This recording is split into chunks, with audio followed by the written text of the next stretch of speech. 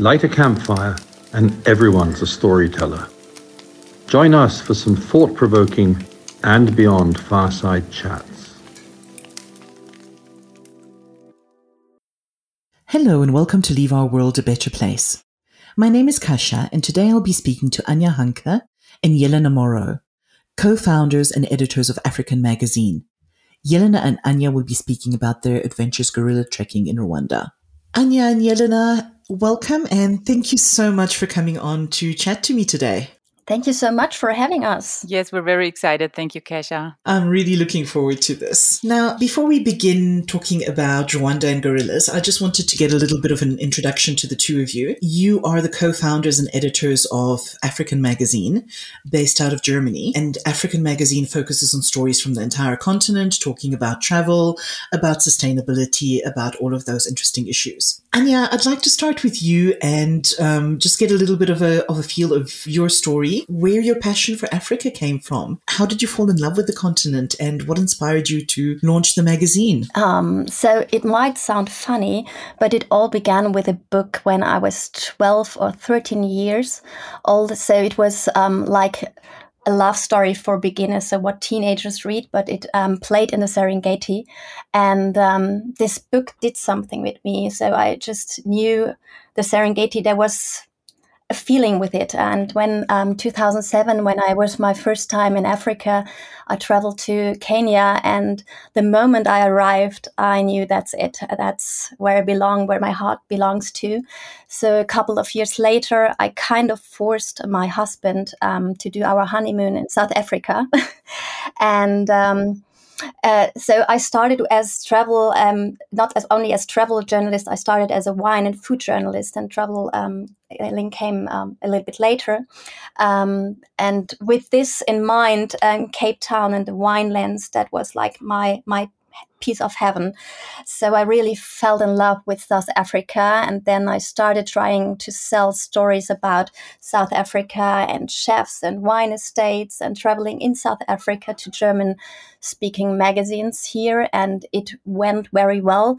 But those magazines weren't specialized in Africa. So I sold one story to a magazine, and then they told me I have to wait a year because now they have to focus on Italy or somewhere else in the world, because it wasn't all over Africa. And during my travels to South Africa and to other African countries, I recognized that always when I was on ground, I met many German-speaking tourists.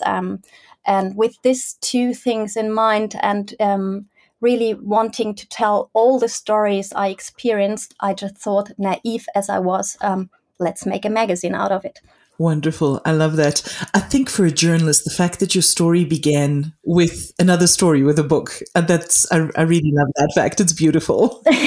Yeah, but it's funny how things come together. I mean, in that moment when I was 12 years old, I didn't know that it will become a really important part of my life. So yeah. Jelena, and you didn't, the way that I understand it, you didn't have a similar background with Africa when you and Anja agreed to work on the magazine together. What did Anja do to persuade you about Africa, and what were your first impressions of the continent when you visited? Yeah, well, that's right. My first experiences weren't as beautiful or as epic as Anja's, but yeah, well, Anja and me, we were working together already for quite a time. She as the food and travel journalist, and me as a photographer. So we already did some stories on different topics together, and we were already becoming friends. So she always talked about Africa and told me how beautiful this continent is and how she enjoys the travels and everything. So one day she told me, Jelena, my dream would be to make a travel magazine just about Africa. And I told her, okay. And she said, yeah, but I don't want to do it alone. Would you do it with me? And I just said, okay. I didn't have a clue what was about to come and happen. Then Anja just said, yeah, you cannot agree to do a magazine about Africa with me and never been to Africa before. So we have to get you on the ground. So amazing as Anja is, she organized a research trip to South Africa and planned different stations. So we began in Cape Town, and later we went on along the garden route to go to a private game reserve to do safari as well. And yeah, I was also I was super naive. I didn't know what to expect. I was just curious, and yeah, but we arrived in Cape Town and everything was already overwhelming and absolutely beautiful, and me being a big foodie as well, so I was in culinary heaven already. This is one of the points that convinced me.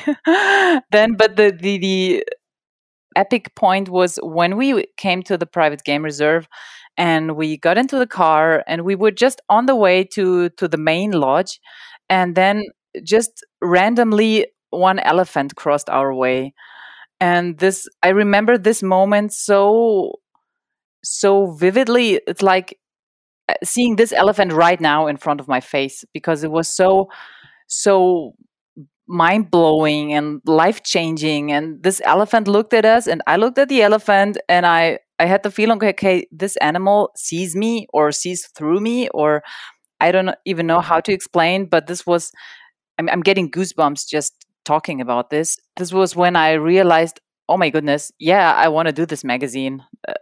I'm curious. I'm invested. I want to do this. Yes. It's wonderful how you have those specific moments that just make you, as you say, give you goosebumps and make you fall in love with Africa. It's really amazing.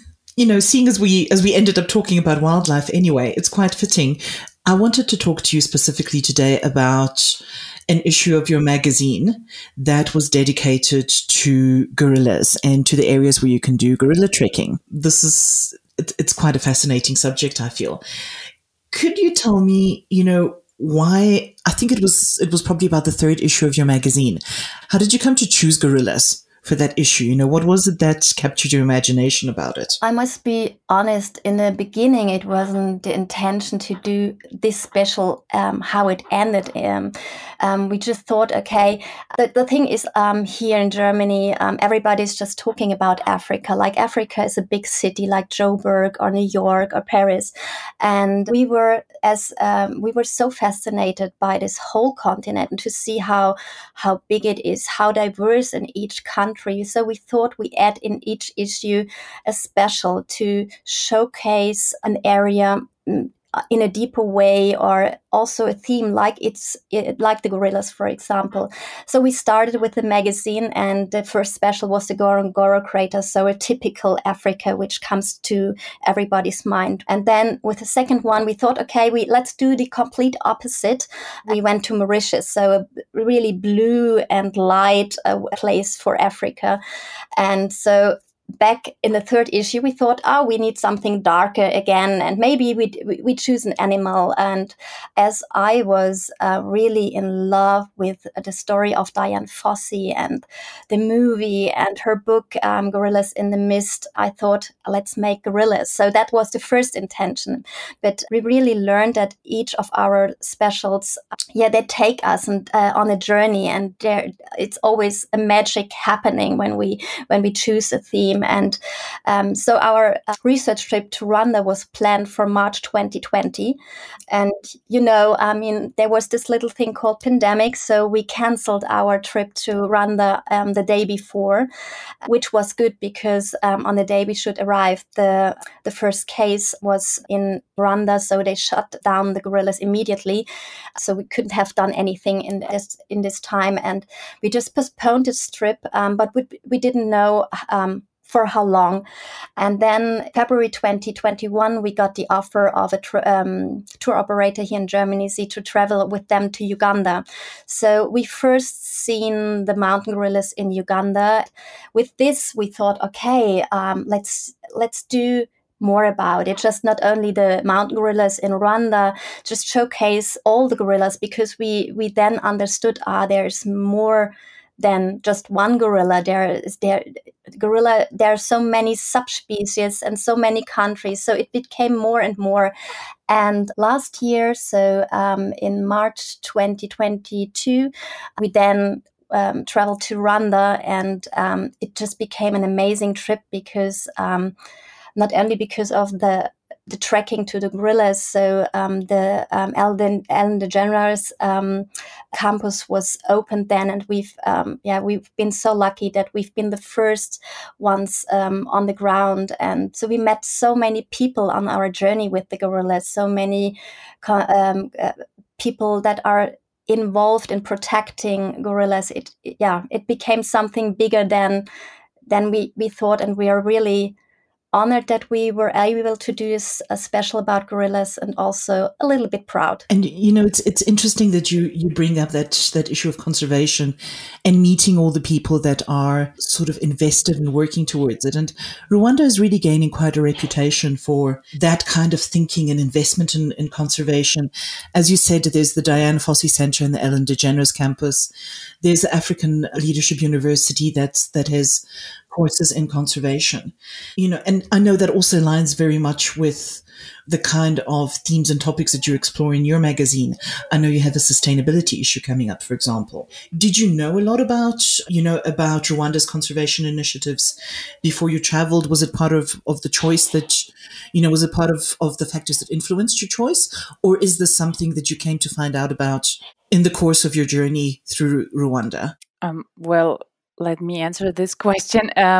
We knew already before that there was much going on, and there were made a lot of efforts, but we didn't know to the extent where, we came to know more about when we were on the ground. So when we started talking to the people, and that's where we really saw, okay, the government is putting a lot of effort into conservation, and has been doing so many, like, not commitment, how do you call it, cooperations with other players, also with African parks, and with all the players from the safari industry, who also build their lodges on the ground and do amazing work. So it was also mind-blowing, or very impressive, to see how they work together with the communities, and to make a sustainable effort to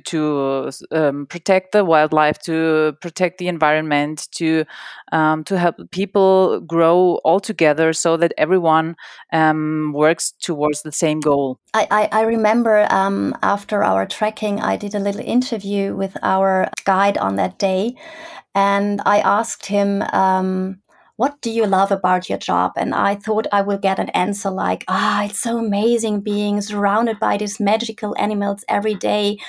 But his answer was, I'm so proud that I'm part of this big thing, that I can bring a change to my community, that I can help my people, because the surrounding communities, there is a change that you really can see when you're there. So the communities, they have now water, they have electricities, they build up schools so that the children don't have to walk 10 kilometers to be able to go to school. There are financial compensations if the gorillas, from time to time, they're wild, so they come out of the national parks, and that's where the farms are of the people from the community. So when the animals just take a snack from their fields, there's a compensation which is also higher than the money they would get when they would sell it on the market. So there's so many little things that you can see when you're there, and that's really impressive. That is one element that COVID shone the spotlight on in terms of travel. And, I'm sure you must have come across this in the industry that you work with, that debate about nature-based tourism and how it contributes to African economies and rural communities. How do you find the right balance between tourism and development and conservation? In your opinion, what do you think is the importance of that tourism? And do you feel that it contributes to the long-term success of conservation projects like the Gorilla Project? And how important is it to have not only tourism, but tourism that involves the communities? I think it's vital. And as you said, it's not only in Rwanda. So everywhere we've traveled, we've seen also our baseline, I would say, is like we really love to work together. For example, with And Beyond, because I mean, we know how you work and what your main purpose is. And to see that this kind of tourism really can make a change on the ground, I think is wonderful. And I think it's the only way to have a long-term success in those areas for the people, but also for the nature and for the wildlife. So, and I think for this, Rwanda is a magnificent example. Now, you mentioned the Dian Fossey Center and the Ellen DeGeneres campus, which had just been opened when you were there. And actually, fittingly enough, I was just chatting to a colleague of mine yesterday who'd very recently been there, and she was telling me about the interactive exhibits, all about the guerrilla communication, the 16 different types of calls, and all the things that you do there. Could you tell me a little bit more about that, about the center, about what you saw there, what you experienced, and what your experience of it was? Oh, it was an amazing experience. First of all, we were so lucky to arrive when it just had opened. So we were one of the first people ever, I think, to set our foot on ground. And well, first of all, it's a beautiful, beautiful place, and it's filled with so much information in a very entertaining way. So there's a lot of interactive stations, as you told. And there's like a 360-degree cinema where you can sit in and you're being surrounded by a gorilla family. So there's gorilla babies running around and, with a human voice telling their story. And you're kind of immersed in a gorilla community. And it's super fun to watch. And also, learning the 16 types of gorilla calls is also super entertaining. And afterwards, you get tested. So Anja was being tested, doing some gorilla calls, and it was hilarious. It was so funny. I recorded some of this, and we were just cracking. It was amazing. Yeah, we learned about so many things, like, for example, that gorillas don't have a fingerprint, but a nose print, and every nose print is different. So you can recognize the gorillas by their nose print, which I didn't know before. Yeah, this is just a few of the things you can experience there. And also you can feel the spirit of Dian Fossey also, because they rebuilt the cabin.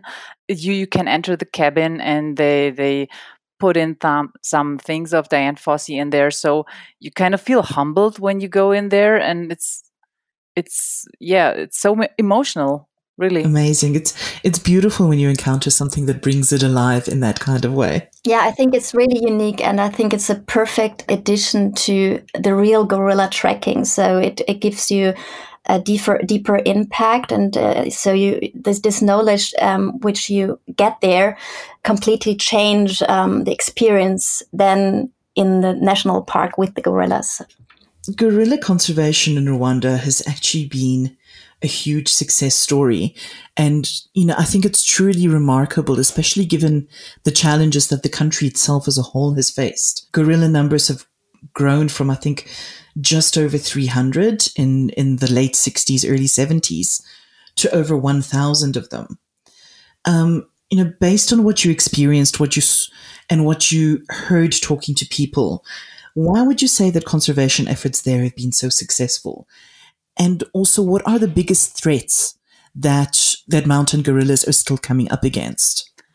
Well, I guess the success is mainly because everyone is combining forces. So everyone's working towards the same goal. So the government, the Dian Fossey Fund, the communities, everyone's like really, really focusing on protecting the mountain gorillas, of letting them thrive. And I guess it's just everyone working together.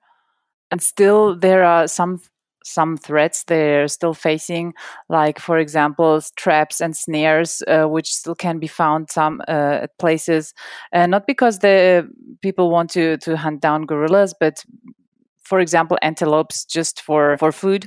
And then the gorillas might trap in there, or could be diseases. So there's still a few things that still are dangerous for the mountain gorillas. But I think, yes, the efforts are paying off, and it's beautiful to see how the numbers grow. So I was last week. I was in Botswana, and I met a guy from the US who was traveling there, and he had a sighting of wild dogs. And he came back to the camp, and he said, "Yeah, I was in Rwanda, and the gorilla, yeah, it's all good, but the wild dogs are the ones that should be protected more, because there are enough gorillas." And I thought that's not true. I mean, there will never be enough gorillas on this planet. But the thing is, you see the change now for the gorillas in the last 10, 15 years. And when you see when it started, so we are talking about decades of work from so many people, from so many foundations, from the tourism side. So and all those people work together for half a century, and now you can say, okay, it's a good role model that you can see that working together on a big goal can make a change. So I mean, yeah, the wild dogs are under pressure, and we have to do something, but to see that it can work with the gorillas is, I mean, it's a wonderful a gift for everybody, and also a very good example for this kind of tourism also. But I think, it's really interesting what you're saying, both about collaboration and about the time that it takes to do this. That's something that our CEO, Joss Kent, I've heard him speak about this over and over again, that, if you truly want to make an impact, it's not about just having a 3-year plan or a 5-year plan or even a 10-year plan. It's about consistent effort that spans decades and that goes on indefinitely and sustainably. So I think it's absolutely crucial. And obviously you need markers to see how you are doing, but it's not a case of, we'll focus on this species for 3 years and on that species for another couple of years and everything will be fine. Yeah. Definitely not. Yeah, that's definitely not. Yeah, it's very much an ongoing effort. And again, collaboration is crucial. And I think that's something, that in the tourism industry, it's been so heartening to see that happen over the past 3 to 5 years, to see so many more companies coming together with common goals for the benefit of conservation. And we love to see this, because I mean, that's the stories we want to tell, and writing those kind of stories gives us so much. I mean, it's heartwarming, and it gives so much.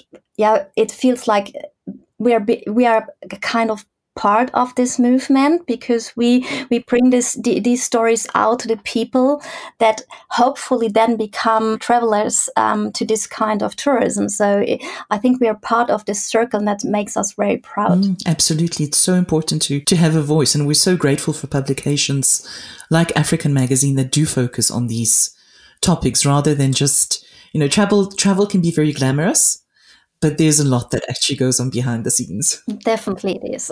We really need to talk about the actual gorilla trekking itself, because obviously that is a bucket list item and a huge focus. So, I think like most wildlife adventures, it is a case of being the right place at the right time. And there's a lot of information and a lot of, I think, also misinformation out there. And I know that gorillas sort of, they live in challenging habitat that's kind of difficult to get to. And you have to be with the right people and be in the right place. Could I ask, how did you prepare for the gorilla trekking to make sure you got the most out of it? And then actually when, on the day, when did it happen? What was the whole process like? What was the terrain, the vegetation that you walked through? How long did it take you to get to the gorillas? What was that whole process like? So I I must say we prepared through reading, but also talking to people that done gorilla trekking before. So we learned from them, for example, to bring some garden gloves with us, and we thought, okay, for what? But it was really helpful to have your hands protected when you just try to get away through the thick green. And we also heard, be prepared for rain, but I must say, we haven't been prepared for that kind of rain we experienced on the day of our trekking, because we were in Rwanda for a week and it was sunny and warm and nice every day. Only the day when we had the trekking, it was pouring. I mean, it was water coming from all sides. So that made our trek through the jungle really adventurous. So there was mud all over, and it was not really a picture perfect moment. So we were really black and wet, and our boots stuck in the mud, and it was we needed help from the porters that joined us to get us out of the mud. And it was funny, and we learned this all is part of the experience. So we just took it. It was really, it was fun, but it was also a bit exhausting. So we walked, I would say, for 2 hours through the jungle, and we had a guy in front of us with a machete cut down branches so that we have a little small path through that green thick. And just before we arrived, I remember we had a really magical moment, because we came out of the green and there was a little plateau and there was mist coming, and it was really like, it gave me goosebumps because it felt like the ghost of Dian Fossey is now with us. So it was really, really special. And then when we arrived at the gorilla family, it was just, I can't describe this feeling. It was like meeting someone you knew forever, but also a complete unique experience. And it was very, very special. So the animals were, no, in the beginning we just seen a silverback, and he was like, I don't like this rain. He was grumpy and like this, and it was really wonderful to see him so close. And amazing. Well, I think that's the big difference.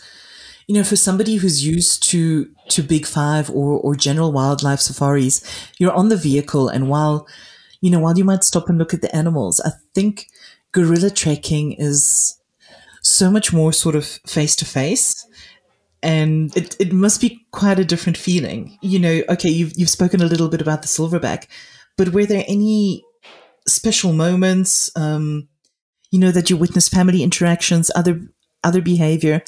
And also, was the experience what you expected, or was there something about it that totally surprised you?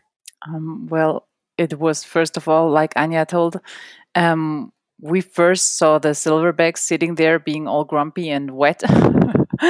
And we stayed there for a little while because he was the only one we saw in the beginning. And then the most amazing thing happened. Well, no, first of all, everyone tells you, okay, you have to keep a 10 meters distance to the gorillas. But the gorillas don't know about this rule. So the silverback, when he just got tired of sitting there and being grumpy, I think he wanted to show us his strength or something like that, because he kind of started whistling and inflating his chest.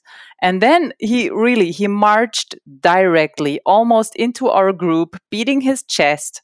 He was like, I don't know, maybe 20 centimeters away from us, just walking past. And then I got a little heart attack, just a little one. Yeah, this was really exciting. And but we also then immediately afterwards, all the family came down and we saw little gorillas, mom gorillas, like the whole family interacting, picking their noses, playing, and just being happy gorillas. So this was amazing to see, and also to look them right into their eyes or into their faces and realizing that, oh my God, we're so much the same. And it was just amazing. I think you could repeat this. I think you could repeat gorilla trekking over and over and again, and each experience is completely different. That's, I think, I definitely want to do it another time. Yeah, me too. Oh, wonderful. But I must say, Kasia, it is the funny thing is when we started the magazine, Jelena told me, I do everything with you, but no apes.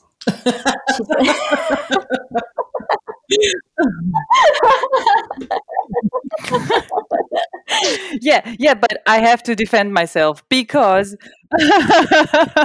I was terrified of all, well, apes, because when I was a child, it was a stupid experience. I was going with my sister to a circus, which is awful, and they had small monkeys in a cage, which was also awful. But as kids, we didn't know anything. So my sister saw that in the cage there was a baby monkey, and she wanted to pet the baby monkey.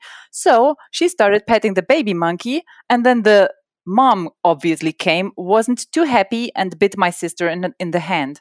So this is where I got my ape trauma, and this is when I told Anja, no, I don't want to see apes. Oh no! Yeah, we solved it. I'm happy now. I want to see gorillas every day if I can. I think we solved this trauma. Yes. Okay. Yeah. So this was good therapy then. It's amazing, those childhood traumas. I mean, when I was a child, my brother convinced me that camels were bloodthirsty animals that would bite you and give you blood poisoning. And I also spent years being terrified of camels. Oh no. So when did you solve your trauma? I'm still getting there. But I'm very glad that you've made your peace with gorillas, Yeah. Jelena. Anja, I think you were the one who said, every gorilla trekking adventure is different, and you could do it over and over again. You'd mentioned that before you went to Rwanda, you actually had an opportunity to interact with gorillas in Uganda. Could you give me a bit of insight? How different or how similar was that experience? I'd love to get your thoughts on that. I mean, it's difficult to compare because, as you said, I can't say it's always like this, how we experience it on the day in Uganda. So you have those 60 minutes with the gorillas, and that's the same time you have in Rwanda. So our weather was on the day in Uganda, it was better, so it was warmer, and we thought maybe it makes the gorillas feeling a bit more comfortable. But the group we visited in Uganda was like a kind of shy, so they were constantly moving.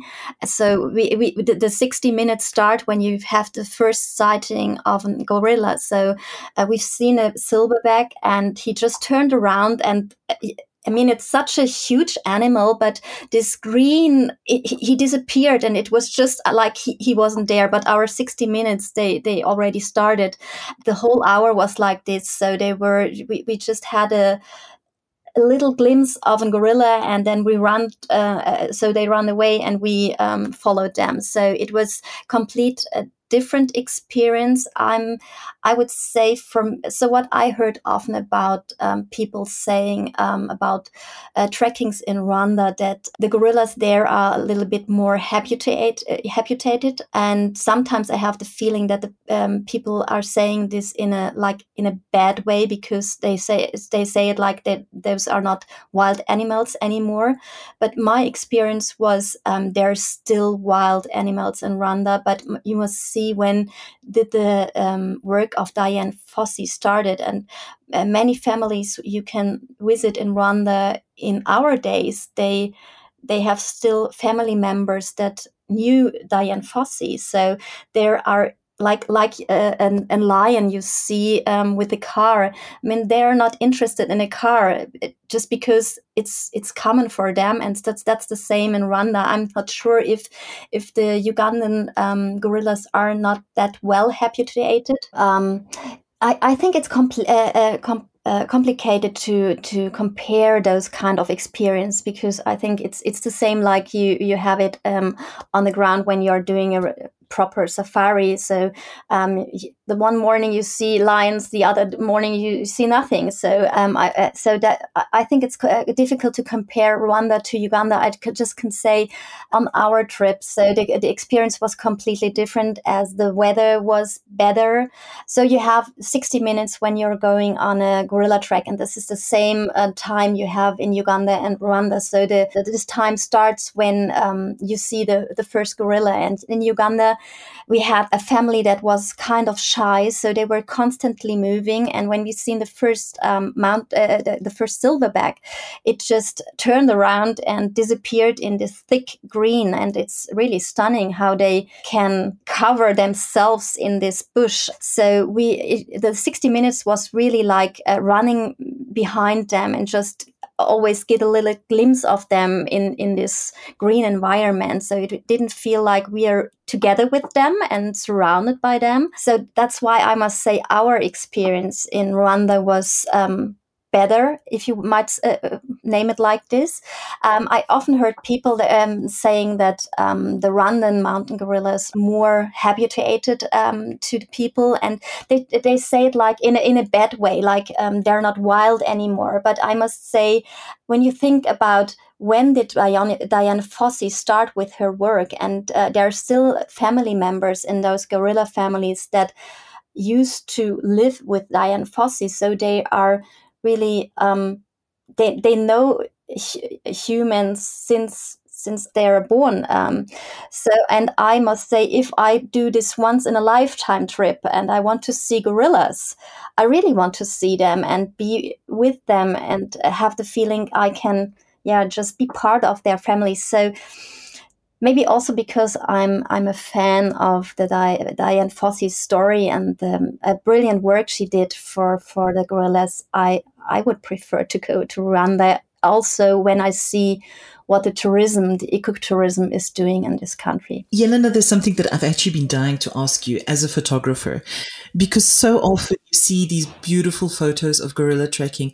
And I remember like actually the cover of your issue on gorillas had such a fantastic photograph on it. And yet you were talking about how terrible the conditions were and that it was pouring with rain. And obviously the lighting can't also be that great in the rainforest. Are there any tips and tricks that you can share with, like an average photographer who wants to get some memorable photos of their gorilla trekking adventure? Well, it would be helpful to have a good camera, good SLR camera with good high ISO performance. This would be a really important point because it can get quite dark, especially when it's raining, especially when you're surrounded by greenery and big trees and stuff like that. So you have to push your camera to the limits it can give you.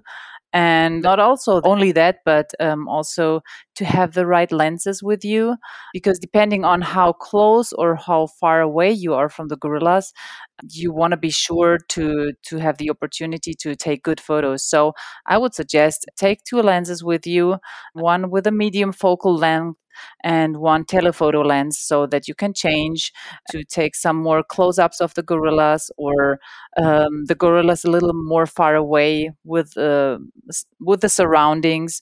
Or if you don't want to carry so much stuff with you, make sure you have like one lens which can cover it all. Just go to your camera retailer and get good stuff. Yeah. And a good weatherproof bag to put it on all in, right? Oh, yes. Right. A rain cover, which funnily enough, I had a rain cover on my camera because obviously it was pouring down. And then I didn't see anything because the rain cover got foggy, and then I didn't see, okay, what am I taking pictures of right now? So I thought, okay, either I take pictures or I don't, because I don't see anything. So I removed the rain cover. My camera got soaking wet, and I just thought, okay, well, if the camera dies, it dies, but at least I have the pictures. So this is also where good equipment pays off, because the good equipment, the really good equipment, can take some rain. Thank you. That's very helpful, all of that. Thank you so much. Okay, now, obviously, gorilla trekking is absolutely a bucket list item for anybody who's going to Rwanda. But I know that on your itinerary, you also visited Akagera National Park. I'm quite familiar with it because of the amazing work that African Parks has been doing there, and because And Beyond has worked with them quite a lot on that. But I don't think that very many people think of Rwanda in terms of any kind of safari experiences other than gorillas. Was Akagera a place that you had heard of before you started looking at your trip to Rwanda? And why did you decide to include it on your itinerary? So when we started planning our trip to Rwanda, we somehow realized that Akagera National Park offers the opportunity to see the Big Five, and we didn't know that before. So we thought, okay, why just go to Rwanda just to visit the gorillas and nothing else? We thought, okay, this country has to offer more, and we're curious. Yeah, we want to experience Akagera National Park just because it's another part of the country and with another ecosystem, right? Has a savanna nature. So, and with the Big Five, we just wanted to see an experience. And we also heard about the relocation of the 30 white rhinos, And Beyond did or relocated together with African Parks, right? So, and we were kind of curious to see. So we went there, and the landscape is beautiful. It was amazing to see, also with the lakes and everything. Unfortunately, we haven't seen all Big Five on our short trip, but that's always, as it is. You can be lucky or you can't. But we saw a lot of birds. There are so many birds over there, and we did some interesting rides with our guide, also in the night. And he just switched out the motor of the vehicle just to listen to the sounds of the night. And everything is so well. Adds to a beautiful experience. So, and we did a boat tour on the lake. We got a little chased by a hippo, by an unhappy hippo. So we got a little action as well. And we're so glad that we experienced this side of the country as well. And I must say, I think it's really wonderful to see that there is more about Rwanda than just the gorillas or the chimpanzees, so that you really can do a whole Africa trip in this small country in the middle of Africa. So I know a lot of people tend to try and combine it with Kenya or with Tanzania, but I think there's so much work being done on conservation and so much effort being put into it. I think Rwanda really is an up-and-coming all-around safari destination. Yeah, definitely. And to see, so if you look on the story of the Akagera National Park, that was devastated after the genocide, and now also again people are coming together and join forces to bring it back to where it was centuries ago. And I think that's really wonderful to see, and to see that the Rwandan government does so much for this country. I mean, sure, to bring people with money visiting this country, but in the end also it helps the people, the landscapes, nature, the animals. So I think it's really wonderful to see what's happening there. Having your kind of unique insight and access to the people that you spoke to, overall, what would you say was your impression of the way that ecotourism and conservation are managed in Rwanda as a whole? I must say, as I just said, I would say Rwanda is a really role model for this kind of impact and it's wonderful to see how ecotourism can make a change and leave a positive impact for people, for nature, for wildlife, so that you really can see if everybody works together on that one goal, it really can come true, and it can make a change. And we are trying to support with our stories companies that have this DNA in mind. And I think it's really, the support opens so many doors and helps boost positive change, and it's fantastic. Okay, just to round off with, I'm sure you're aware there's been a lot of talk, especially since COVID times, about the sustainability of travel, and the resources that go into traveling and over tourism. as travel journalists, what is your feeling on that? Is it sustainable to travel to destinations like Rwanda? And should people be doing it? Oh, they definitely should. They definitely should. I think through tourism, you can bring change, and it depends on the kind of tourism, what kind of change you bring, because there's tourism and there's tourism, obviously.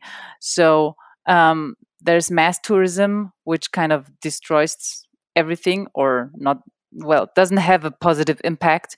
It just brings joy to the travelers and fills some pockets of some people who work in this industry. Or there can be the sustainable ecotourism, which really cares about the bigger picture, which involves everyone, which doesn't destroy. And I think this kind of tourism is really beneficial for all players. And I think if you look on the pandemic, we all have seen how important tourism is, especially for Africa. How many people are so? If I'm not sure the numbers were, one employee in the industry covers the food of 10 to 14 people, and so. I mean, it's so important that our people are traveling to Africa and that they choose wisely with whom and where they go. And I think if they go to places that have this mindset, it's really a win-win situation, because they have a wonderful experience and they really can make a change with their journey to Africa. Absolutely. I always think about a conservation manager that I met quite early on when I started working in tourism. And he always used to say that you can only really protect the places or the things that you love. Mm-hmm, yeah. Yeah. And I think travel plays such a huge role in getting people to fall in love with these wild places. Yeah. And I think when once fallen in love, you will never stop traveling to Africa. And thank you so much also for the role that magazines like yours play in, examining these issues and speaking about the destinations and about the tourism operators that are doing so much to combine tourism and to work with sustainable tourism. Oh, thank you. I mean, you help us giving all those people a voice. And I hope that many people that hear about what And Beyond is doing, or the stories we are writing about, really just travel. Anja and Jelena, thank you both so much. It has been an absolute pleasure to talk to you today, and I really, really appreciate the time. Oh, thank you for having us. It was amazing talking to you. Thank you. Thank you so much, Kasia. Thank you for listening to Leave Our World a Better Place. Don't forget to subscribe to make sure that you never miss an episode. If you'd like to find out more about And Beyond, please log on to our website at andbeyond.com.